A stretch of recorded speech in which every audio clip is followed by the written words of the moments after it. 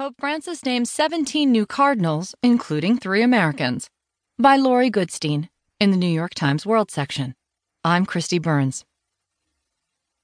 Pope Francis on Sunday named 17 new cardinals, including 3 Americans, adding prelates from developing countries to give them a greater voice in selecting the next pope.